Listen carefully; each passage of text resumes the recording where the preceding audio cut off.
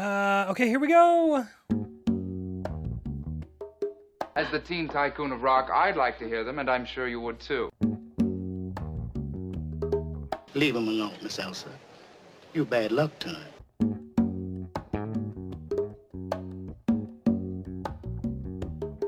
My name's Crazy, honey. What's yours? Bernice! What's the boogeyman? Will you marry me? Did he leave you any money? Answer the second question first. Bert!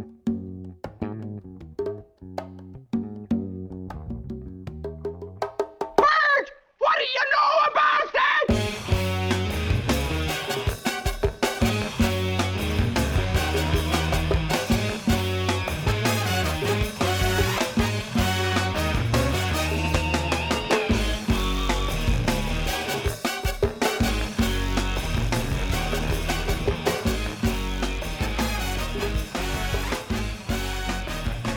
Welcome to the Cult Movies Podcast. My name is Anthony King. This show is all about author and critic and historian Danny Perry and his Cult Movies books. What's going to happen is we're going to discuss a movie from book number 1 and then offer up some pairing recommendations. And my lovely co-host joining me, as ever, is... Hi, it's me, Kristen Lipska. That was perfect. That was so perfect. You did it. Oh my God, that was so perfect. Kristen, welcome. Thanks for being here. Yeah. We get it. It's not just us this week either. We get to talk to somebody else, believe it or not. First time guest. And I have to apologize up top because I normally we let the guests pick the movies. But this time around, I sort of said, hey, you want to come on and talk about this movie that we already had picked out? Because let's face it, we're at the end of the book. We only have no one's going to pick this. No one did pick this is the thing. So anyways, that voice you hear is the host of the Cult Worthy podcast. It's Antonio Palacios. Hello, Antonio. How are you? It is so great to be here. Thank you so much for the invite. I've had you on my show twice, and I'm excited to be on yours now. This is one of my favorite shows. I listen every week, and I tell you what, when you invited me, I immediately researched this movie because it was one that was on my list to cross off, but I've been avoiding it, and you gave me a reason to finally knock it off my list. So thank you. We did it. We did it, Kristen. Aren't you proud of us, Kristen? Love to help a completist. Yeah. I love us. I love this for us. It's well, Antonio, I should tell you, next season we'll do it proper. You'll get the list and you'll get to pick whatever movie you want to talk about. So, as a reward for having to go through this movie, and we'll get into that in a second here and share our thoughts. But Antonio, go ahead and tell our listeners a little about what you do over in the podcast realm. Well, thank you, sir. Yes, I am the host of 3 different podcasts. The first one being the Cult Worthy Cinema Podcast, which you've been a guest on. We talked about Messiah of Evil back during Christmas time. Great episode, great movie. Then I also host the Cult Worthy Classic, which is a podcast about cult worthy films made before 1970. You were a guest on that. You talked about our 2022 favorite picks, our discoveries, our favorite discoveries. And then I'm also the host, or co-host, I should say, of a comical relationship podcast called The MILF and Me, which I host with a lifelong friend of mine. And yeah, always podcasting, man. Yeah, you're a busy. When you guys announced the MILF and Me, I was like, oh my God, does this guy ever have time for anything else? So props to you. You're cranking them out. So and they're all great shows, great listens. Thank you. The MILF and Me is very funny. I love your co-host. What's her, Diana? Is that her name? Diana. Yeah, she's a hoot. Yeah, she's great. So anyways, I recommend all 3 of those to our listeners. They're great. All right, let's get into a movie about a MILF. No. Yeah, kind of. No, not really. Potentially. Nope. Nope. If there was a sequel. Yeah, right. Exactly. Well, Antonio, you didn't get to pick the movie, but I'm still going to have you introduce it. What are we talking about this week? But we are talking about 1935's Sylvia Scarlett. Kind of towards the end of the cult movies book, you guys are kind of winding down, and this was, like I said, a missing piece. It was a missing piece for me for Cary Grant. It was a missing piece for me for Katharine Hepburn, and based off of what the synopsis is, where she is a young woman in France whose father is a degenerate gambler, loses everything after the death of her mother. They decide to smuggle some goods into England, but to avoid suspicion, they have her dress up as a boy. They meet a fellow smuggler played by Cary Grant. And let's just say from that point on, there are, hopefully to some people, humorous series of short cons and long cons before the film takes a totally different turn that leads us to a somewhat funny yet romantic climax. Yeah, it's well, you know what? Let's the three of us are going to watch this clip real quick. Everybody else at home can listen in, and then I guess we got to talk about this movie. Where is it? There ain't no tent. Huh? Now, if you must know, I'll sleep in it then. Where is it? There ain't no tent. Huh? Now, if you must know, I put the money on the north. You what? Oh, there's plenty of room for both of us here. Come on, get your pajamas. Let's get curled up. But What? well, I'm afraid I'll snore. Oh, well, I'll cure you that. I'll give you a clump on the head every time I hear you. Yeah, but I kick too. Ah, never mind about that. Hey, you know, it's a bit nippy tonight. Hey, you'll make a proper little hot water bottle. No, I'm stuffy. It's dizzy. Oh. Yeah, what's the matter with you? I took a bath last Saturday night. Okay. I can only understand about half of what Cary Grant says in this movie. Because it's the 30s. He's in his fast talking mode, and he's speaking with a Cockney accent. And so, I'm kind of leaning in as I'm watching this, and at some point I give up and just figure, okay, I'm gonna get about every third word that he says.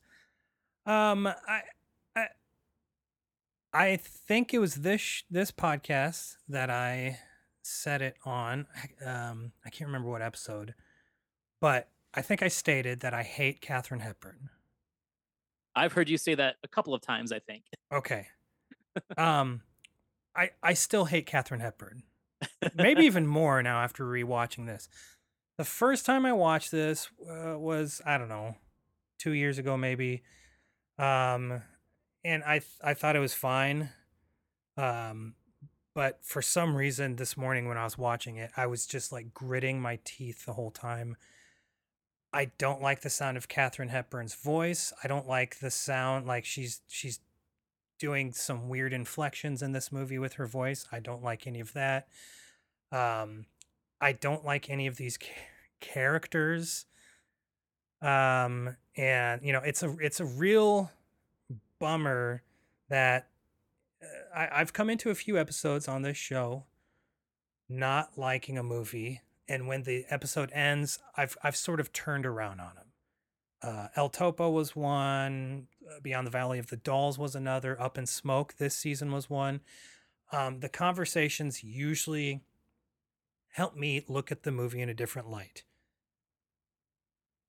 It's hopeless on this episode. I'm telling you, because I know Antonio, I'm not going to speak for him, but I don't think he was a fan of this one.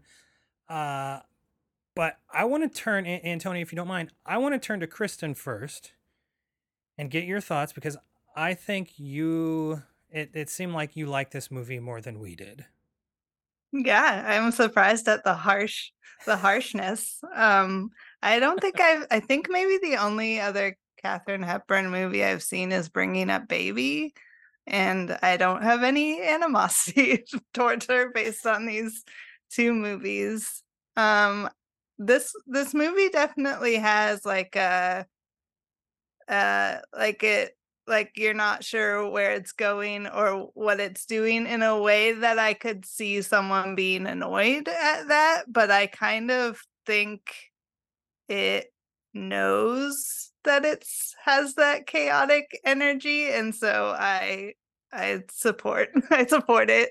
Yeah, it starts out like so it's mid-30s, so not too long after the silent era, and it starts out like one of those like classic super depressing silent movies, and then it kind of does. So the Katharine Hepburn's there, her mother has just died, her father has lost all his money or something, and you're like, oh, what is this movie? Is this like the sound version of these silents? And then suddenly they're like, actually we just have to leave the country, and she's like, okay, and she cuts off her braids like super unexpectedly.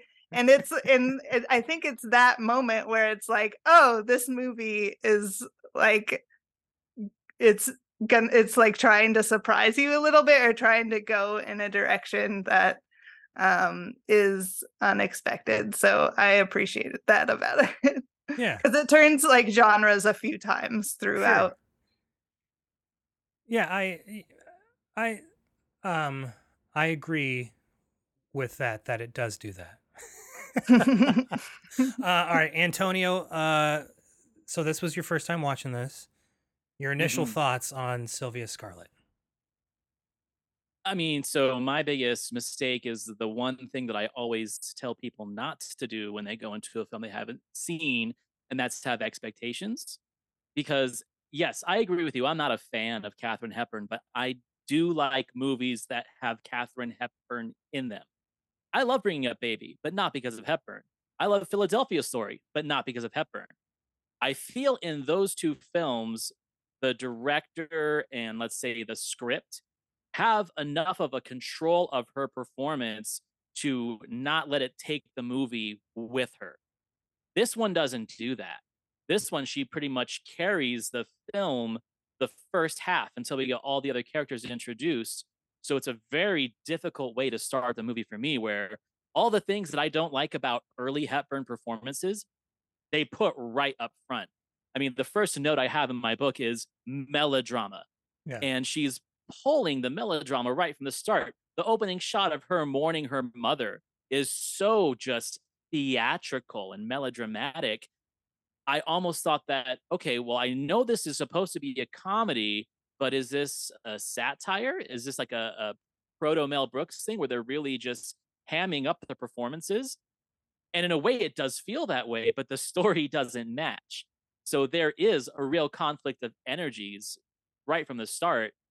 And it took a while for me to get out of that initial mode and viewpoint of this film. It wasn't until Brian Ahern turns up, who I love from lots of different movies, where, okay, now we have some grounded charm that I can attach myself to.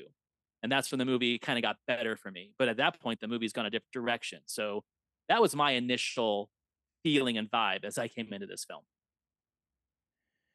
Okay, so speaking to Kristen's point about maybe not knowing where things are going, um, upon a second watch this morning, it felt like a kitchen sink movie, which I'm not opposed to a kitchen sink movie where it's just like, kind of throw everything in. But for me, none of it sort of gelled. It didn't really work. It's like she reveals that she's a woman too early. I feel like, let me go in and redo this movie. I know how to do this, please. Kidding. But it's like I feel like when she reveals that it just feels like it's too early. And then I looked at how much time was left, and I was like, Jesus God, like what else are we like? The whole movie I thought would have been funny if it was just sort of like playing the con, and then the second half of the third act, she finally reveals herself. Oh, actually, I'm a woman. And I feel like more romantic comedies, modern romantic comedies that sort of play with that trope, do that. They don't reveal right that early on. For me, because the reveal is so early on, it just drags the movie out. And then the fact that you have Brian Ahearn's in here, um, and then the whoever that woman is, I can't remember what the hell her name is. Maudie is the character name. Um, it's Demi like Moore, which yes. honestly, how would you know? Half the cast is uncredited. Oh, I didn't even realize that. Yeah. So I don't know, Antonio, did you feel since this was your first time watching, did you feel sort of not necessarily confused, but maybe even overwhelmed with how much is going on in this story here? Honestly, not really, because I've seen enough 30s and 40s screwball and madcap comedies that will just throw characters in at you willy-nilly. I mean, that's how a lot of those old stage plays used to be, and that's why a lot of them didn't translate well into film because, now to me cinema can be boring when you just shoot it statically and allow actors to come in and out, which, due to the lack of technology back then, was kind of what you had to do when you made films like this. But on a stage it works because it's what you're expecting.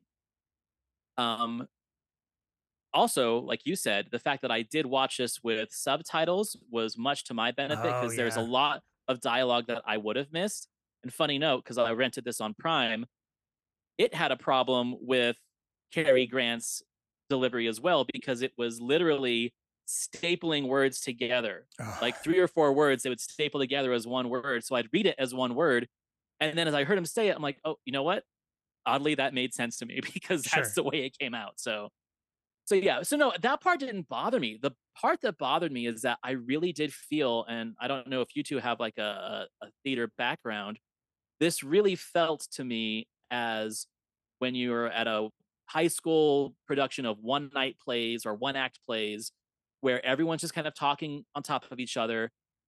It's line delivery without line acceptance. Nobody's listening to each other in this film. Yeah. Hepburn is literally just delivering her lines to the camera.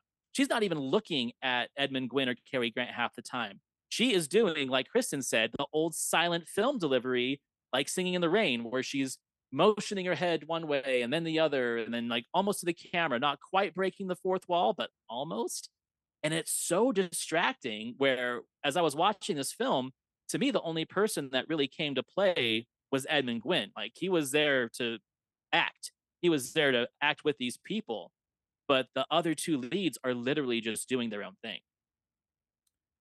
Kristen, thoughts on that? Does it feel as a cast cohesive, or does it feel like everybody's sort of out there just, performing? Uh, yeah, I could see that. I feel like I definitely didn't buy Cary Grant's character, and he definitely seemed like he was doing his own thing and wasn't nailing the Cockney accent. So, The Dick Van um, Dyke Award for Cockney accent. yeah. But I don't know, like I thought I was really into like Katharine Hepburn's physicality in this movie just because she is doing a lot. She's doing a lot. So I could see like that being distracting, but it's also like I don't know, it's not a style that we see a lot these days. So Sure. I was kind of into her like different physicalities and like yeah, she's playing a boy a lot of the time and like leaning into that. I don't know. Yeah. I liked it. Yeah, but Go ahead, Antonio. I was to say, Kristen, so that kind of to me speaks to the way you said earlier, how it kind of does feel like a silent film.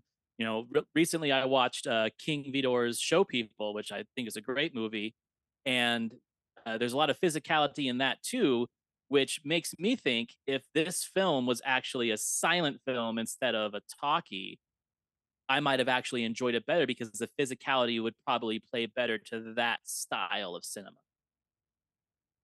Yeah, maybe. And it is in that weird like that decade of like what are we doing again? What are Like we doing? Yeah, yeah. exactly. Uh, my introduction to Katharine Hepburn was probably something like an Al Hirschfeld caricature, right? And then my grandma's favorite movie. She had two favorite movies. Constantly watched The African Queen and A Fish Called Wanda, not starring Katharine Hepburn, but I just remember it was like those two movies she constantly watched. And so I grew up watching The African Queen, which took me like, I think I liked it when I was a kid.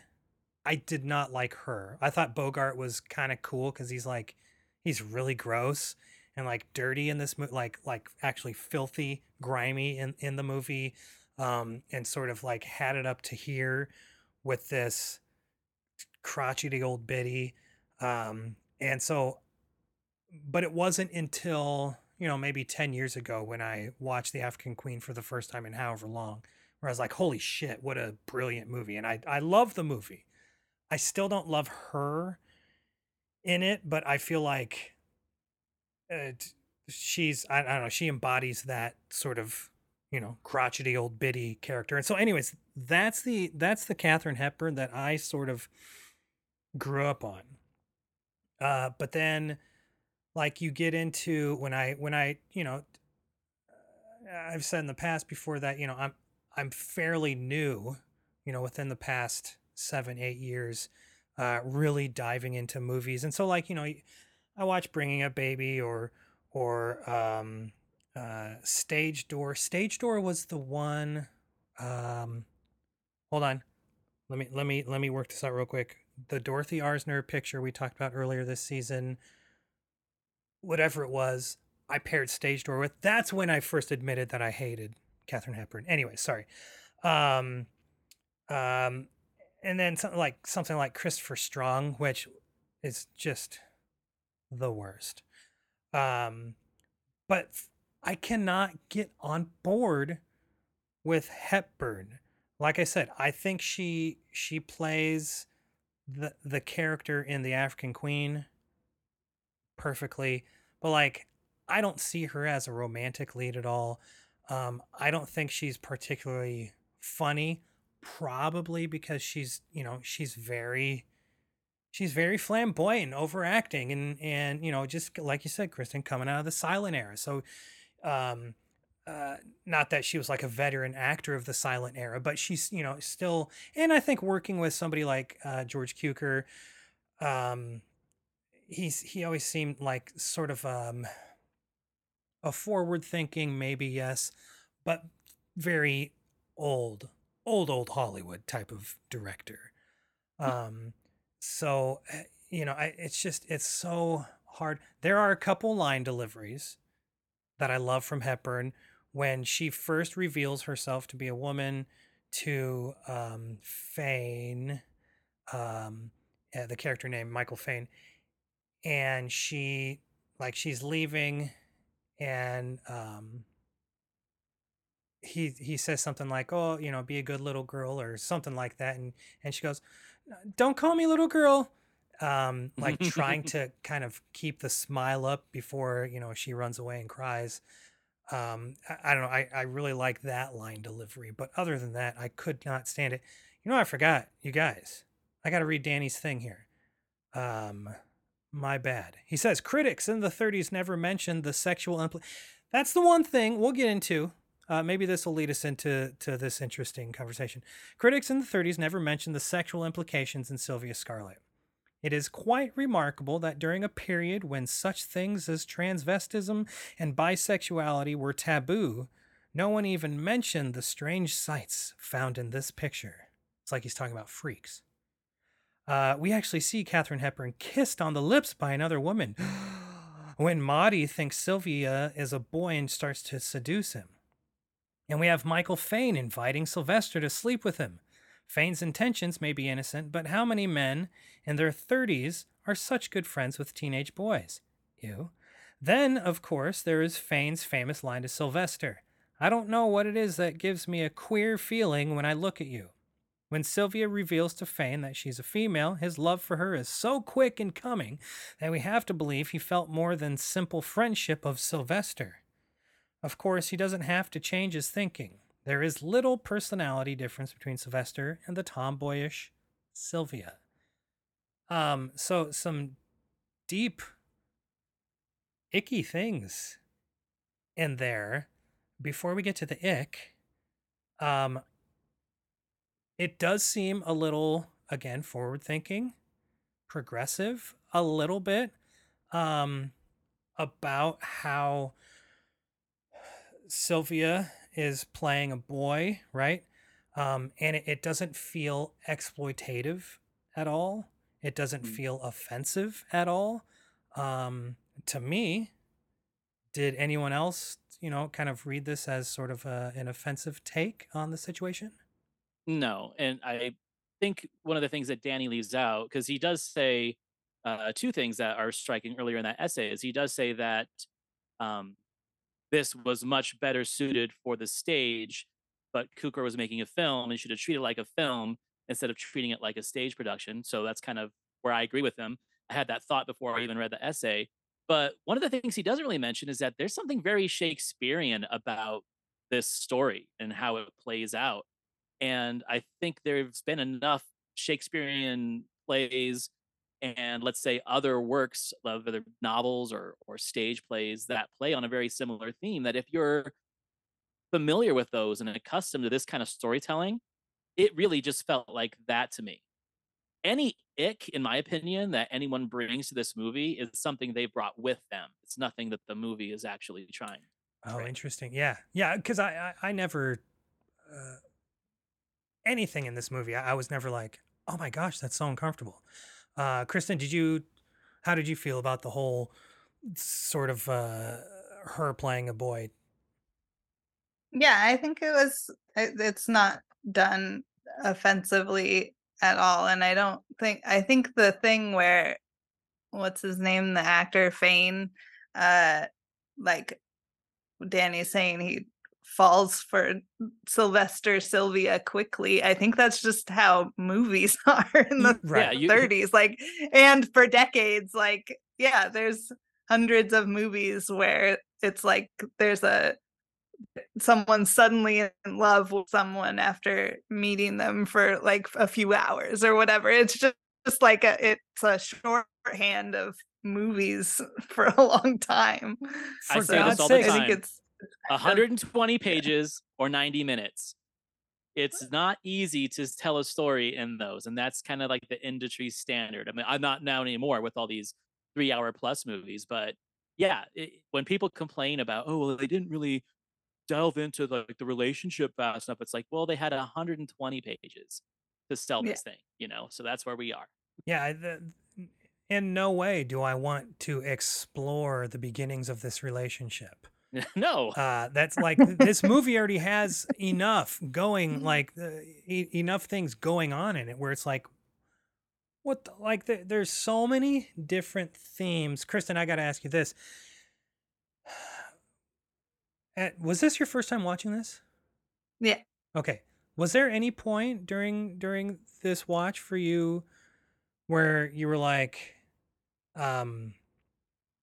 annoyed, where it's like we're going a new direction?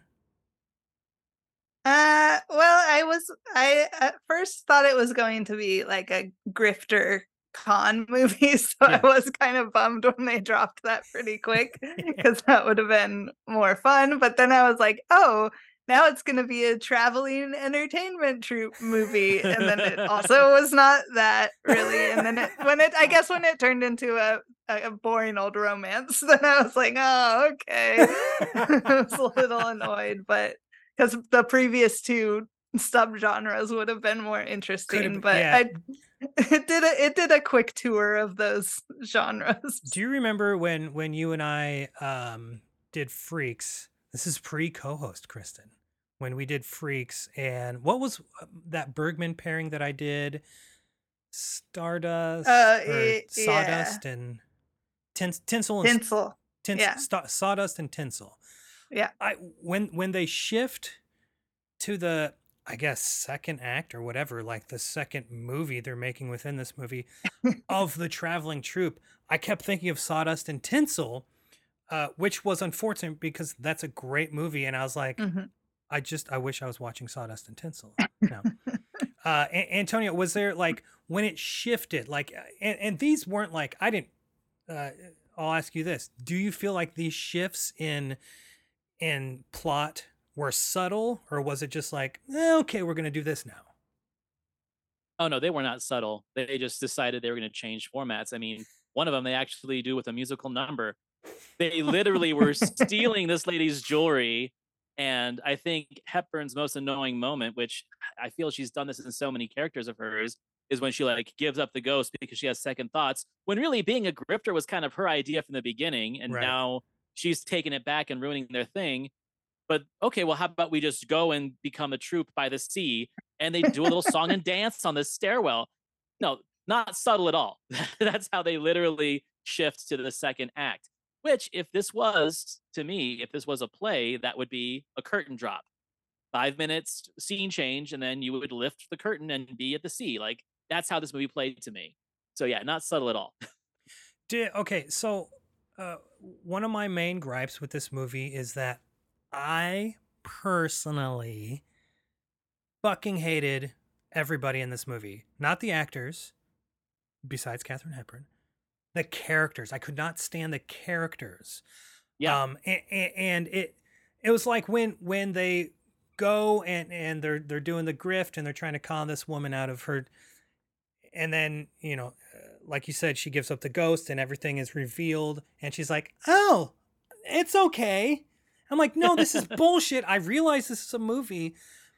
This is not, and this sort of relates to one of my pairing recommendations later, where it's like, I could not get on board with any of these people. Kristen, were you just like, yes, I love every single one of these characters. I want to spend more hours with these people. No, I only hated Cary Grant, but I didn't like love. I don't think I wasn't too into the other lady. What's her name? No, Maudie. yeah. I Maudie, mean, they're yeah. not super. No, they're not likable. Okay. They're not likable characters. Are they but- supposed to be likable? No. Because because it feels like they're like Cuker is experimenting with sort of comedic formula / comedic characters, and it's like, we're gonna try to get you on, and I normally love like a really shitty person as a character, but oh god, so I didn't know if this is exactly how they were written, or if Cuker's like, you know what, let's try to get the audience on board with these pieces of shit. What do you think, Antonio? I mean, a note in my book is everyone in this movie is a piece of shit. So yeah, I think this is just my perception. I think everyone in the movie is supposed to be a piece of shit. I think that Sylvester, aka Sylvia, is supposed to be, I mean, it's your main character, it's the title character, it's the name on the poster. I think that's supposed to be the person that you go along this journey with and have emotional attachments to. I think if this was played by a different actor, actress, whatever, that I think really tuned into what that character was supposed to be, I think that's what the story was trying to tell. I think there is a story there. The problem is Hepburn's performance doesn't give a shit. It's Hepburn literally saying, "I'm making this movie about this performance, this caricature that I'm creating for it," and therefore, if your only supposed likable character comes off as a piece of shit, then you have no likable characters. And then going back to the ick factor, to me, the biggest ick in this movie is actually her father, Edmund Gwynn, and Maudie's relationship and marriage and how that all goes. To me, that's the biggest ick, because this dude literally just lost his wife like a week ago. And within like a 3-month period, they don't say when they got married, within a 3-month period of them trying to rob the house that she's a maid for and starting this little theater troupe, they've gotten married and are already having marital issues. That's the biggest ick for me, honestly. Okay, real quick, Kristen, do you like the character of Sylvia / Sylvester?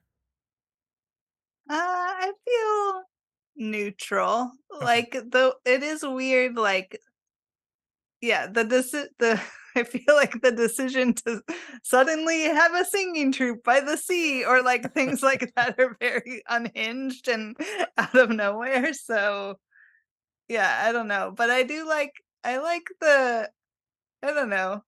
I like to see like an androgynous character Sure. show up, like a Tilda Swinton type 1930s version or something. For So sure. Yeah. that's I mean, fun. they already had Victor Victoria by this point. You know, it was that kind of character existed already Mhm. You know, in this decade.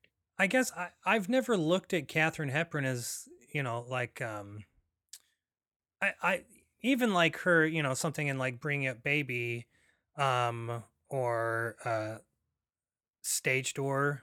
Christopher Strong, she's playing quite mannish. Um for lack of a better term. Sorry if anyone's offended by that. Um so like I've never looked at her as like some sort of fox to me, even when she's like playing a feminine character, even when she like she puts the dress on with the heels and she's I don't know, and she looks pretty and everything, but still I'm not like, oh, woman. It's, oh, androgyny, which Hmm. I agree with you, Kristen, I think is pretty cool, and again, interesting for 1935. It's you love to see it. Um but then like by the end of the movie it just sort of falls back into Yeah. romance. She's going to run off with a guy. Okay. I have a Like theory on this, though. I yeah. have a theory on like her performance and her persona that she portrayed early in her career because she does make a major shift in how she performed from like I'd say the late 40s on, especially in African Queen and later on with like the 60s movies with Spencer Tracy. One of the things that they would talk about her is that she had what they called a perception of self abasement. She came from a very prestigious waspy family and she tried to get away from that in her Hollywood persona, which is why she would dress in mannish clothes and Ah. not be very elegant when she'd go out. She really tried to play counter of what her family was because she didn't like the fact that people had that expectation of her and where she came from. I think a lot of that probably leached into her performances of I'm trying to self abase myself as a higher member of society by dressing like a man, by being more masculine in my everyday life. Therefore, when she's doing these early performances, I feel she's bringing some of that energy into her roles. And now that I've seen this movie is like the closing statement of that thesis, in my opinion. That is fascinating. And to be upfront, like I've seen maybe half a dozen Hepburn movies because I just don't like her. But Right. like you, Antonio, uh, African Queen. I still love the African Queen. Great movie. I love Stage Door. Um, uh, I'm not a huge Bring Up Baby fan. So there are, I guess I'm sort of split. I'm not going to be running to watch a Katherine Hepburn movie.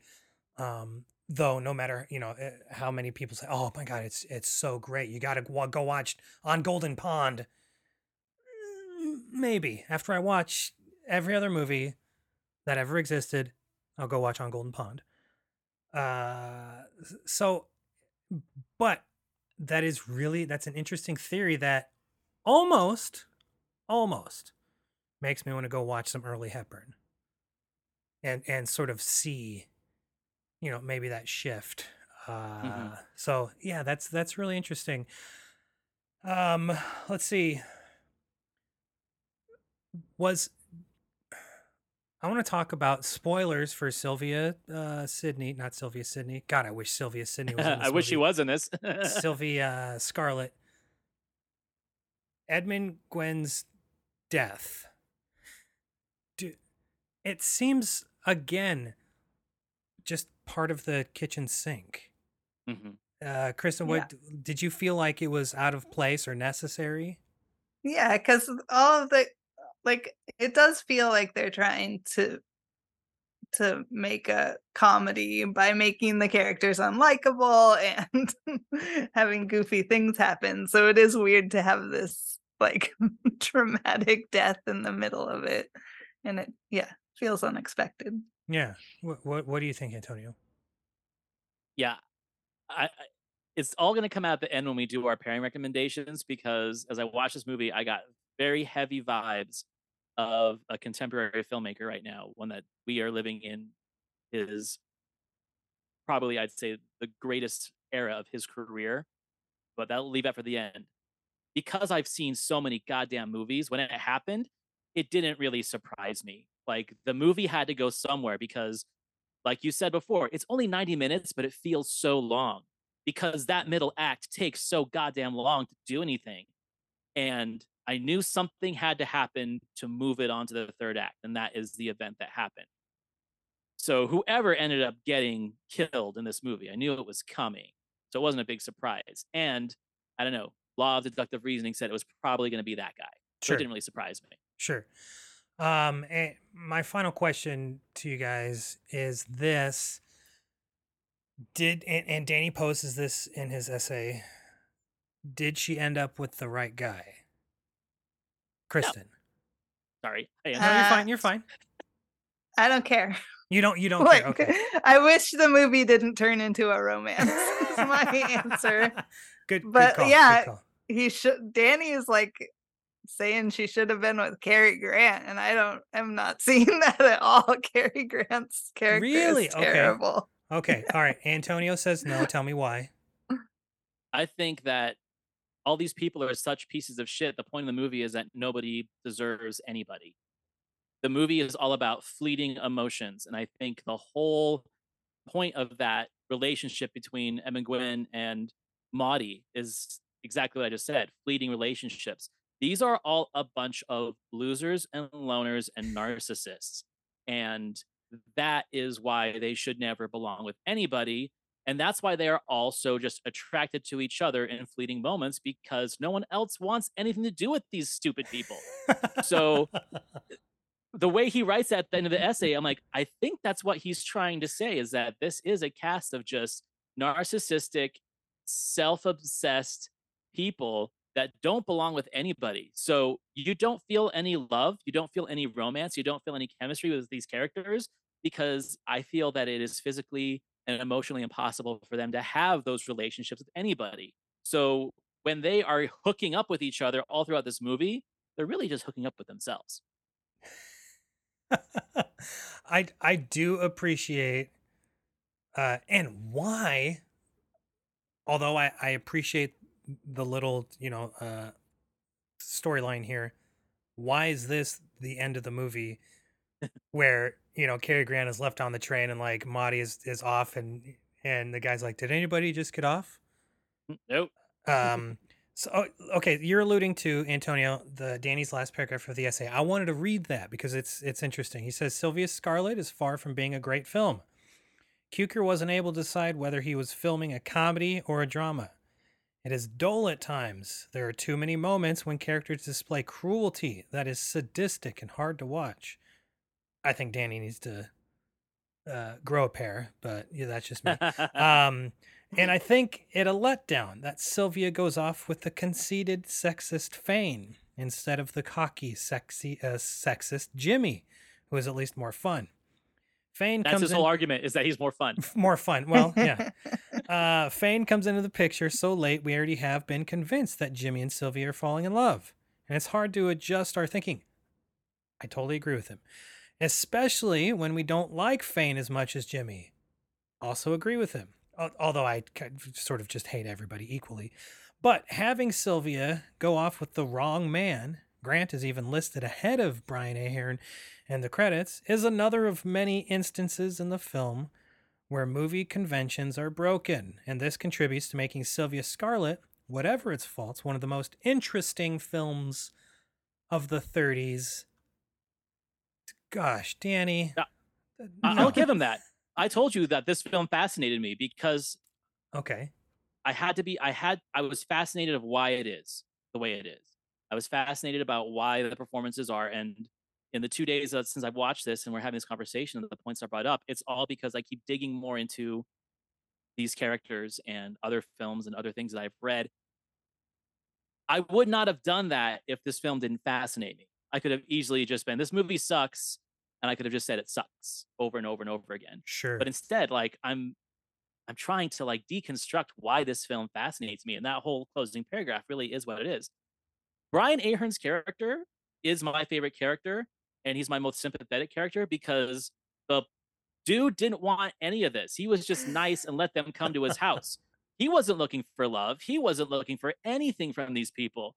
He's just a rich artist who's self-obsessed in his home, and these people, his Russian girlfriend Lily, Sylvia, Jimmy, Maudie, all these people just keep going into his goddamn house and bugging him so he can either be like, get out of here, or hey, I like this attention and I'll take it, which is what he does. Like, he is the most innocent character in this movie, in my opinion, because he's just there. They're all going to him. That is fascinating. Kristen, what do you think?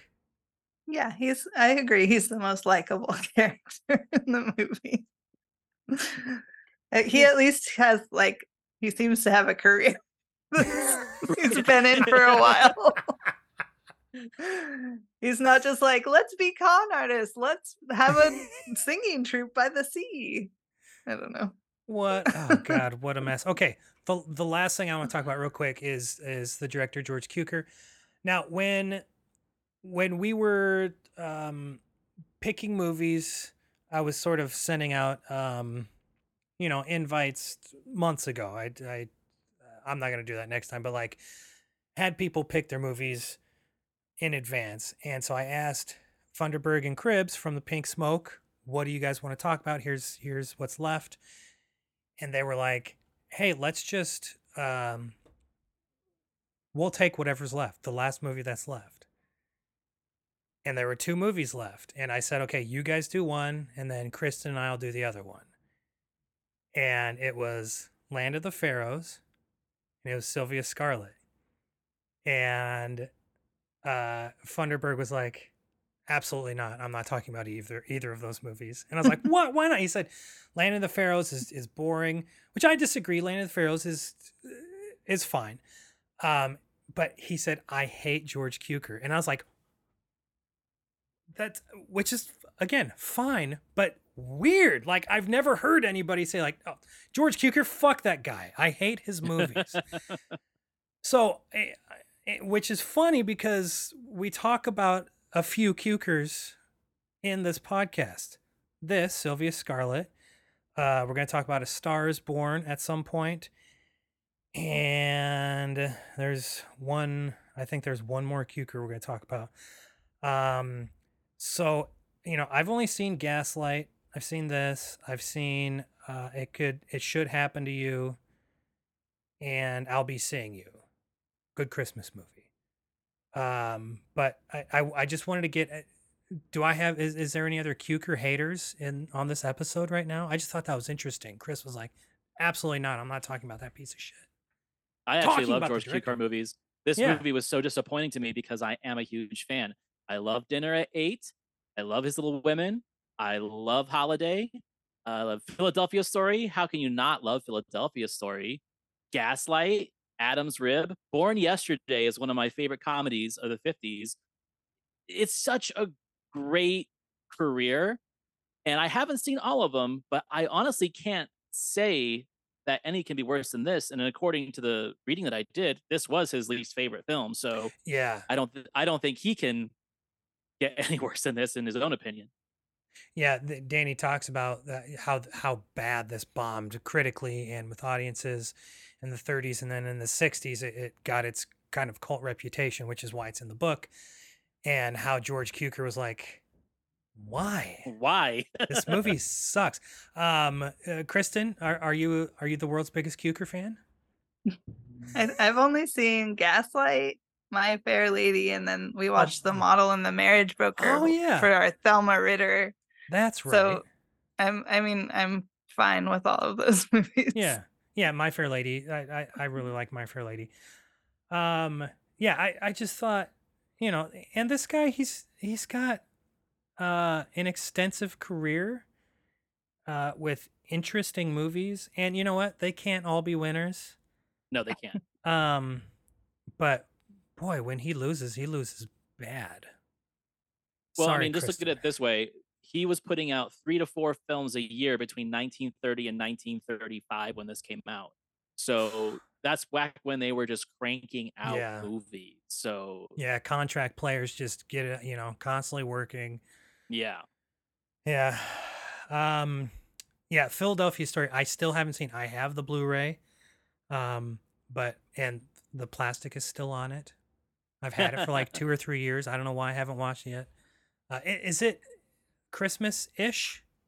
No. Oh, well then what No. the fuck haven't I watched it?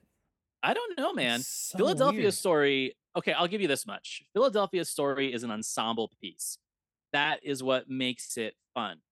If you're afraid of Hepburn, don't be, because there's so many other characters in it. Maybe you could say that it's proto Robert Altman, where there are enough characters in this movie that are all likable, unlike this thing. Everybody's likable. So when Yeah. you switch from one scene to the next of all these different people interacting with each other, it's all a good time. There's no shitty people in it. So Yeah, it's a fun one. Like, I love James Stewart. So, I mean, seriously, like, the plastic is still on this. I got it at a Barnes & Noble sale. Listen to that. Yeah. Sorry. Jeez. Anyways. All right. Antonio, final thoughts on Sylvia Scarlett. Okay, man. I was fascinated by this movie. Did I like it? No. But it definitely was one that I wanted to do a lot more research on. And I mean, I sat outside today while my kids played in the kiddie pool and just went through my thoughts and went through my notes of like, okay, this is why this person is this way, and this why this person is this way. And when I get to my pairing recommendations, it made me feel more confident in my decision. I'm really just throwing stones, but Sure. it really did stimulate my brain. And if I really did hate this movie, I wouldn't have let it stimulate my brain. So I didn't like it, but it fascinated me. That's the way I just look at it. That, that's a great point. I think there's no point in like just shitting on a movie. Like, there are shows that's the whole point of their show, and that's fine. You do that show, that's totally fine. When I watch a movie and I have this strong of a reaction to it, I want to process what the hell bothered me so much about it. And thankfully, I was able to do that on a podcast. So, like I said at the top, I wasn't confident my mind was going to be changed about this movie by the end, and my mind was not changed. But it was great to be able to process those thoughts. Kristen, final thoughts on Sylvia Scarlett? Yeah, it's just kind of a weird one, but I think it's worth a watch. Yeah. I would never tell somebody don't watch this movie. I think, watch this movie. And I would love to, if other people had strong reactions one way or the other, I would love to hear about why you reacted this way about this movie. So, all right, let's move on to the second portion of the program, where Antonio, Chris, and I are going to offer up some pairing recommendations to each. And this will be fascinating because what I did, I picked my pairing recommendations before I rewatched this movie. And I was like, spot on. Oh, nice. A lot of times that doesn't happen, where I then have to just dip into movies that, I have watched and be like, okay, I need to, on a whim, try to find something. So, Antonio, let's start with you. Let's hear your first pairing recommendation with Sylvia Scarlett. All right, I'm going to preface my first pairing recommendation with, like I said, how this movie made me feel and how I really thought by the end of it, with all the crazy twists and turns and just randomness and happenstance that this movie presents, that if this film was made today by Paul Thomas Anderson, people would call it a classic. Yeah. Because it's just random enough to fit in his wheelhouse. So I thought of a movie that is oil and water. People either love it or hate it, and that's Licorice Pizza. Watch the best film of 2021 and be thankful there is still plenty of beauty in this world to go around. I met the girl I'm gonna marry one day. Gross. Paul Thomas Anderson's Licorice Pizza is now an Academy Award nominee for Best Original Screenplay. Do you know who my girlfriend is? Barbra Streisand? Barbra Streisand. Barbra Streisand. No. Best Director, Action. and Best Picture of the Year. I'm cooler than you. Don't forget it. Licorice Pizza, now playing. Rated R. I honestly got the same vibe from this movie that I got the first time I watched Licorice Pizza, as in, why am I watching this? Do I like it? Do I hate it? And then on my second watch, I realized that Licorice Pizza is an absolute masterpiece that's practically about nothing. The characters aren't particularly likable, yet you want to follow them and see where they do end up. And it hit me in my stomach the same way that Licorice Pizza did. So I'm like, well, shit, that's my recommendation number one, is Licorice Pizza. Fascinating. A PTA that I still have yet to see. I usually come pretty late to PTA movies. Kristen, have you seen Licorice Pizza? I have not seen Licorice Pizza. Are you a PTA fan? Yeah. I'm not a going hard, but I'm interested in. I should have seen it by now. I'll put it that way. Same, and it looks like it's streaming on Prime, which is great. And just to add to that really fast, even though it's not my second recommendation, the father dying, pushing the movie into the third act, was very reminiscent of William H. Macy's character Little Bill killing himself at the New Year's party in Boogie Nights. I felt that was kind of like a third act catalyst, and I again kind of got that same vibe. So I feel like he's seen this movie, and I'm not saying he likes it, but the daringness of it not to be a traditional narrative probably excites filmmakers like him, and that's why I made those comparisons. Yeah, I mean, now that I guess the tell will be, now that Paul Thomas Anderson runs TCM, we'll see if he programs Sylvia Scarlett. Interesting. Yeah, a huge PTA fan. So I, like I said, haven't come to it yet, but it should happen this summer. It seems like a good summer movie. Is it a good summer movie? Oh yeah, it's hot and sweaty for sure. Oh, good. Okay, perfect. Okay, Licorice Pizza. Kristen, on to you. Okay, I leaned into the grifter thing. Good. Thought that's where this movie was going.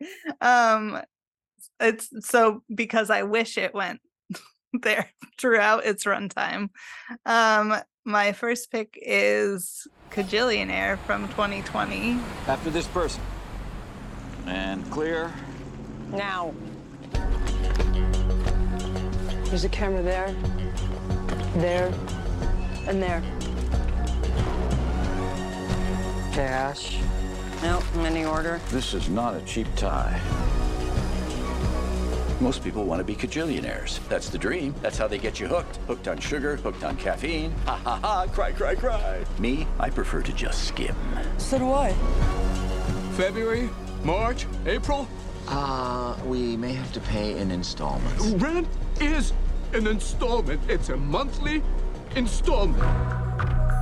They are real characters, super unique. But you vouch for them, right?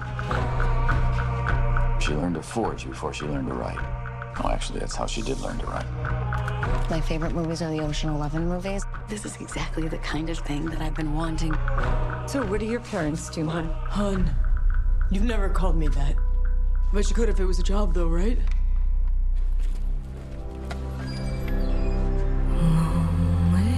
You're addicted to them. They're my parents.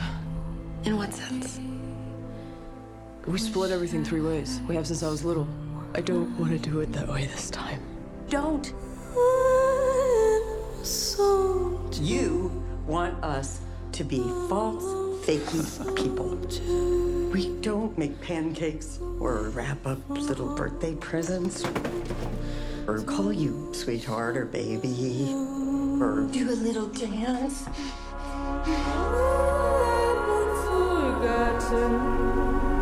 I always thought it was insulting to treat you like a child. And I thought we agreed on that. We can only ever be how we are.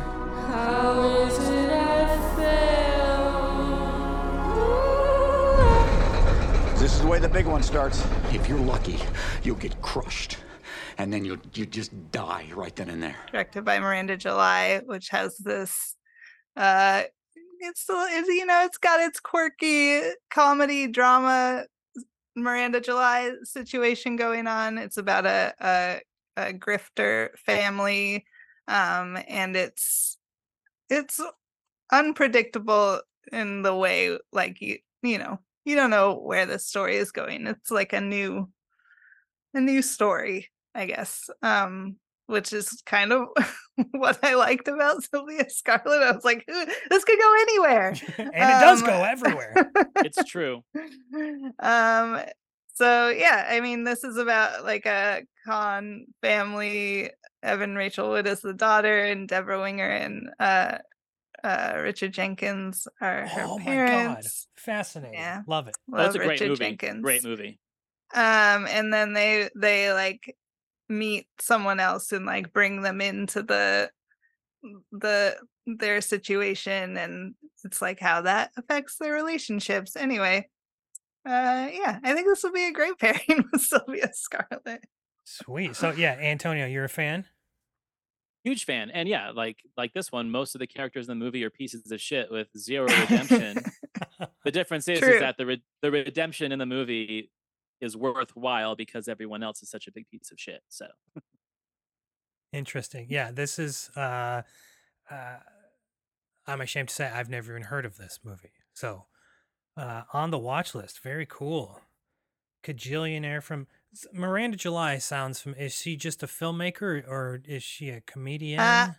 Well, she's kind of just like an artsy, all around artsy person. I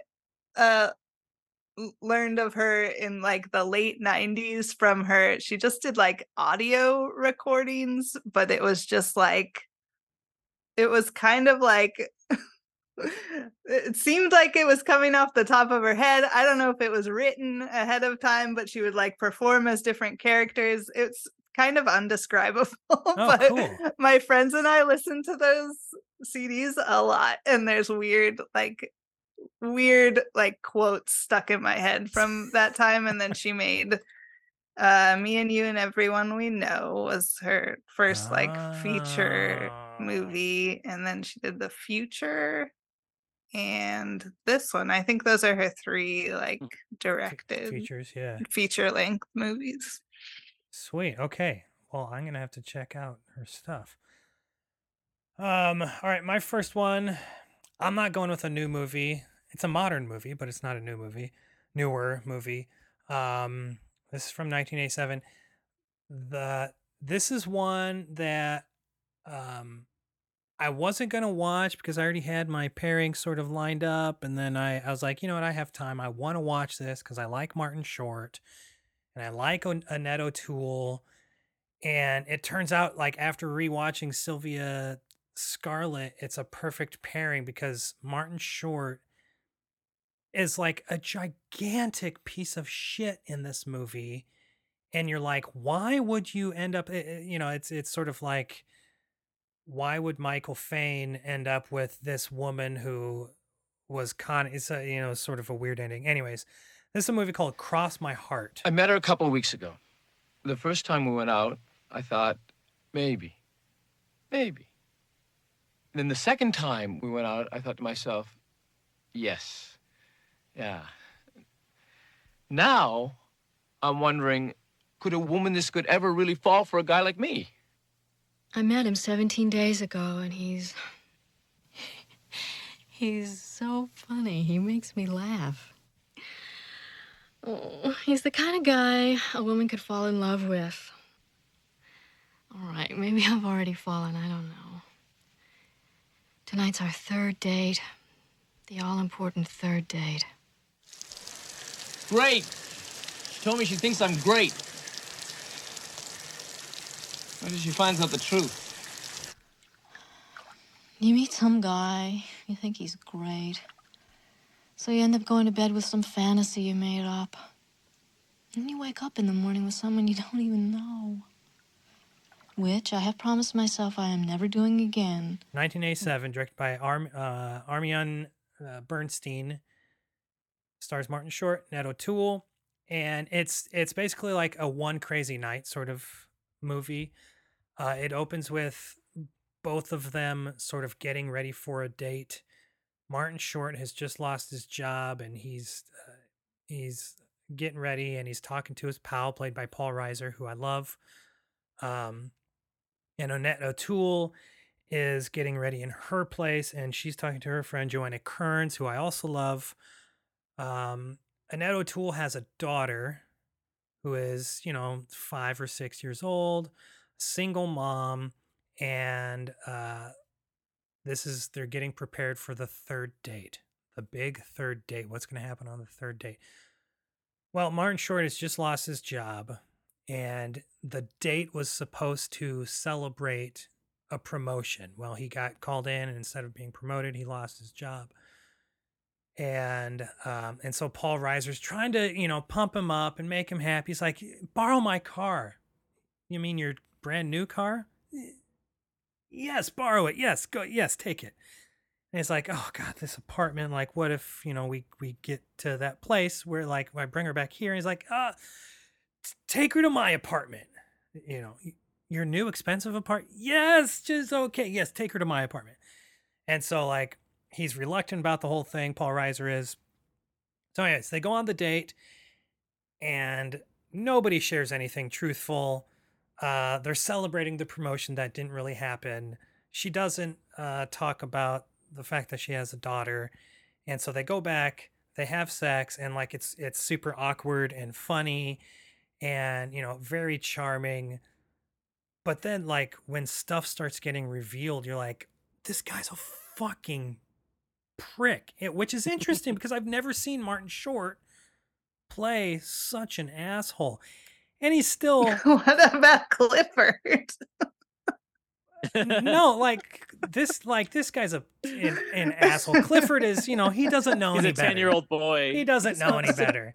He's also an asshole. Yeah, he's a kid asshole. Like this is a Martin Short who knows a grown up who knows better. Anyways, and so I don't want to say how it ends, but it is still very funny. Like I said, Martin Short is hysterical. Annette O'Toole is so charming. I love Annette O'Toole. And it goes to some, it's sort of a kitchen sink movie. It goes to places where you're like, I did not see that coming. Okay, I guess we're going here. We're gonna go. Let's do this. Okay. So it's really interesting. I think there's a Kino Blu-ray. You can also watch it on YouTube. But I do recommend it if you if you like Martin Short. And it's not like, crazy Clifford Martin Short. It's, kind of, straight ahead Martin Short. And he's actually doing some acting, and he wears a banana hammock, and it's very, very funny. Anyways, that's crossed my heart. Let's go back to you, Antonio. So I did go the grifter route, and I was split between the two, and I'm gonna go with the one that, as I was watching this, it was a film that I wanted to just go back and actually watch, and that pairing is Paper Moon. Kansas, 1936. Out of the darkest days of the Depression comes the adventures of two unlikely con artists. Don't you go making the decisions. I make the decisions. All you gotta do is look like a pretty little girl. Say it's only a paper moon sailing over a cardboard sea. Shooting at us! But then listen, keep going! We ain't gonna make it. Clear canvas sky hanging over a cotton tree. I'm gonna hit him! Don't slow down! Don't miss this one from the maker of The Last Picture Show and What's Up, Doc. You won't be sorry. Hang on! Paper Moon, a Paramount release rated PG. I think there's something really kind of cute and innocent about Paper Moon, and the fact that it is about con men, con children back in that era. But the way Bogdanovich makes it, it is very charming and not too syrupy, not too sweet. And there's plenty of drama, and there's plenty of things that happen that just keep you involved with that. Ryan O'Neal and Tatum O'Neal, playing essentially father and daughter, going around selling Bibles and just, using these quick cons throughout the the Depression era United States, I felt like Kristen said this was the direction this was going to go, where this was going to be a family unit all of a sudden, like, okay, they are going to try and rob this or burglar, not rob this house. And now they're going to create this new little venture and try and get away from it and become a family. But when we go back and we talk about like the narcissism and like I'd say the loss of empathy and emotion for other people, it really kind of just destroys it. And to see a film that would make me feel better about that kind of story about a family unit in this weird dynamic of conning people, Paper Moon is just that movie for me. So I pair it with that because if you're watching Sylvia Scarlett, Paper Moon is like the palate cleanser of like, okay, this is something that I want to watch. That it's great and the performances are great, and there is that kind of family dynamic of con people that I'm hoping this movie does but doesn't do. It's the kind of movie I want to watch. It's the kind of movie I wanted Sylvia Scarlett to be. Very cool. This And is it a Bogdanovich I have not seen yet. And it takes place in the 30s, so Takes place it could in the have been the 30s. movie. It honestly could have been in the States. Are you a fan of this movie, Kristen? Yeah, it's great. This was gonna be my second pairing, so yeah. Nice. So do you have to call an audible? Yeah, I'm gonna pivot. Oh yes, I love a pivot. Yeah, I brought a third just in case that happened. There's a few Bogdanoviches that I still need to see, and this is one of the big ones. For some reason, I haven't seen it. Yeah, it's a good one. I'm a huge Bogdanovich fan, and I mean, God bless it, that O'Neill family, bunch of charmers they are. Love watching them. So, good deal, Paper Moon. Kristen, what are you gonna do now? Okay, this might be weird, but I'm gonna pair Sylvia Scarlett with Bound from 1996, directed by the Wachowskis. I dig it. I see what I've been waiting for, but I can't do it alone. Desire is not enough. I need you. You've never needed me. Money is not enough. How much money? It's over $2 million. Revenge is not enough. When you open the door, I'll be there. Who was that? Who's over there? Some women What did she do to you? Everything you could. want it all. Bound. There's no turning back. Now playing at a theater near you. I don't remember. I think this is probably more of a crime movie, but for some reason in my memory, it was like it's also a con movie. I can't say for sure, but it has like this, it has a queer bent on the crime movie. Maybe in a similar way that I'm like reaching that, Katharine Hepburn's wearing boys' clothes. I don't know. Yes, this is about Jennifer Tilly, who's the girlfriend of a mobster, meets Gina Gershon, who's like, I don't know, working on an apartment next door, and they like start a relationship and then make plans to I think Gina Gershon's gonna help Jennifer Tilly get away from the mob, and they're like also gonna rob her boyfriend, who's Joey Pants. What's his name? Yeah. Joey Pants. Joe Pantoliano. Yeah, Pantoliano, that's it. Yeah, I mean, this is a great movie. Watch it with Sylvia Scarlett, I guess. You know what? I would. Here's the deal. You watch anything with Sylvia Scarlett just to get rid of that movie out of your head. Okay. Excellent point. So I haven't seen Bound, but I'm going to see Bound, which is playing at a local rep theater. They're playing on 35 next week. Cool. All week long. They're doing like a queer series. So this is part of it. So I'm super excited now to be able to see this. To be like, you know what, this would pair perfectly with Sylvia Scarlett. You're gonna be that guy in the lobby. Everyone's like, "What is he talking about?" Okay, I got two here that, Antonio, you and I have already talked about one of these. Spoilers. But I got to because it's so damn good. And I had mentioned it during Kristen, our Paula Prentice episode. Oh, yes. It's 1964's My Favorite Sport, ? Directed by Howard Hawks. Rock Hudson stars in Man's Favorite Sport. Now then, Major Phipps, what were we talking about? What kind of fish I should go after up at the lake? Ah, yes. Well, I suggest you go for trout. Trout. About 10 or 11 o'clock in the morning would be your best time. Water should be around 68 degrees. 68 degrees. What kind of a lure and how deep?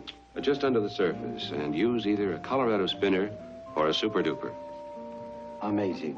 Willoughby, this is your lucky day. It is? Absolutely. You are entering the fishing tournament at Lake Wakapuji. Oh, horse feather. Oh, my. You've never really been fishing Never. in your whole life. Now, you just yank that back as hard as you can, but before you do that... Meet Roger Willoughby. Roger is a renowned author on the sport of fishing. He's also a man who can't fish, can't stand the outdoors, and can't stay out of trouble. Would you please like to kiss me? Turn it off! Hold your Roger, I'll see. Oh, good morning, everyone.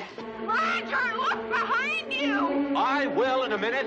Roger, you don't. Would you please look where you're going? Ah! Oh, you just make me mad. Willoughby, this is your lucky day. Howard Hawks' classic romantic comedy, Man's Favorite Sport. Stars Rock Hudson and Paula Prentice. And this was one of my discoveries of last year, and I talked about it on Antonio's show. And Rock Hudson works at this sporting goods store, and he has written this sort of like how-to manual about fishing, and like guaranteed that you're going to be able to catch the best fish and the most fish and all this stuff in this manual. And so he's like, he's well known in the outdoor sporting world, and he has been invited to this fishing, like this huge fishing competition, and where he's going to be sort of like the guest of honor. And who is it? Gosh, I haven't watched this since then. One day he crossed paths with, signing. So Paula Prentice plays this girl who sort of convinces, is she like a publicist or something, convinces Rock Hudson to go to this thing. And so he goes up there and like he tries to hide the fact that he doesn't know shit about fishing. But of course he's like, everybody knows this guy, and so he's trying to hide the fact. And so he develops this relationship with Paula Prentice, and this is Rock Hudson and Paula Prentice are almost always charming, but I dare say this might be one of their most charming movies, not together, just individually. Like, it is so great. It's so funny. There's a great towards the end of the movie where all is revealed and they're sort of stuck sleeping together in this tent, and then the valley or whatever floods, and now they're floating in their tent and like looking for help. It's very funny. It's very charming. Again, like George Cukor, Howard Hawks is sort of like an everyman sort of director where he could do it all. I think Hawks could do even more than I think Cukor could do, especially with like the action and the westerns and stuff. But it's an interesting, like, speaking of Land of the Pharaohs, a Howard Hawks movie. It's like this guy fucking directed anything and everything. And this is a super, super duper charming romantic comedy starring like two very good looking people, two very charming people at the top of their games. So Antonio, had you seen this before, or did you watch it since? No, this is the one movie that was on your list that I didn't have time to watch. And I haven't actually watched it. Like, you and I each had one that we hadn't watched. Yes, I think yes. you hadn't I can't remember which one you hadn't watched. You hadn't watched The Chase because you watched the wrong Chase, or you started the wrong Chase. Oh yeah, that's right. And I hadn't watched this one, but I'm fascinated by it 100%. It's funny because like you heard that Olive Films is going out of business, right? Yes. Yep. So recently they did this huge purge on deepdiscount.com, and I bought tons of Olive Films. And there was one that I was really looking for that they had out, and it was this one, and I couldn't find it. It was no longer available. Wow. But I had it on my list of if I see it, I'm buying it. So it's still on my list of films that I definitely want to own from your recommendation. Yeah, it looks like Kino's sort of picking up films that Olive has, lost the rights to, and so Kino's sort of reissuing those movies. So hopefully, Man's Favorite Sport ? Will get another release. Kristen, have you seen Man's Favorite Sport? No, I didn't want. It's just been in my watch list. Oh, yeah. So, anyways, Antonio, give your 2 titles again, real quick. So my 2 titles were Licorice Pizza by Paul Thomas Anderson and Paper Moon, directed by Bogdanovich, starring Ryan and Tatum O'Neal. And Kristen, your 2? Bajillionaire and Bound. And I did Cross My Heart from 1987 and Man's Favorite Sport from 1964. That's all she wrote, folks. Antonio, this was a ton of fun. Yeah. I can't wait to get you back, and we'll do it proper. You get to pick your own movie. It's going to be a lot of fun. But I hope you enjoyed your time this time around. Oh, always. Yeah, 100%. Like, I've been wanting to be on your show for a long time because you and I talked about this when we did Messiah of Evil, and you just talked about it earlier, where there are a lot of podcasts that you can literally just talk shit about movies all day long, and people do that. And if that's your game, great. People want to listen to that, great. Just like you, and we talked about this on that episode, is I am sometimes more fascinated and interested in a movie that challenges me than I am a movie that I love right from the moment I watch it. Yeah. And that's what Messiah of Evil was for you. And yeah, for sure. Look, you rewatched it. We talked about my show, and you're like, this might be one of my favorite horror movies. I'm not going to say that Sylvia Scarlett is that for me, but I dove into Sylvia Scarlett more than I've dug into any film I've watched like in the last few months. Well, good. Sylvia Scarlett might be one of my favorite horror movies too. Antonio, where can people find you and your shows online? Anywhere where you look for podcasts, except for Stitcher, of course. Yeah, that's going away too very soon. But I like it when people find me on Apple and write and review on Apple because I get to read your comments. It's great. But the links to all my shows and then all of the people who've been on my show, like Anthony, go to thecultworthy.com and you can read my reviews, you can listen to my shows, and you can see my cult-worthy partners like yourself. Sweet, thecultworthy.com. Kristen, hit them with the plugs. I'm still on Twitter, I guess, at Snail with an E on the end. S-N-A-I-L-E. We're going down with the ship. We're going down. Yeah, me too. Check out Clapperboard Cuties on Instagram for archival images of boys and girls holding slates from industrial outtakes mostly, and some Hollywood films. I don't know, just go see it and if you like it. Yeah, it's fun. Follow it. Yeah, we love it. We love it. We love them Clapperboard Cuties. You can find this show on Twitter and Instagram at ColeMoviesPod. You can find me on Twitter, Instagram, and Letterboxd at AK Donnelly. That's AKDONE 2 L's Y. And patreon.com/Cult Movies Podcast. And what else? FThisMovie.com. Blu-ray reviews. My column every Friday. Bit of a film diary there. And I think that's all we got. Antonio, thanks a lot. Thank you again for having me.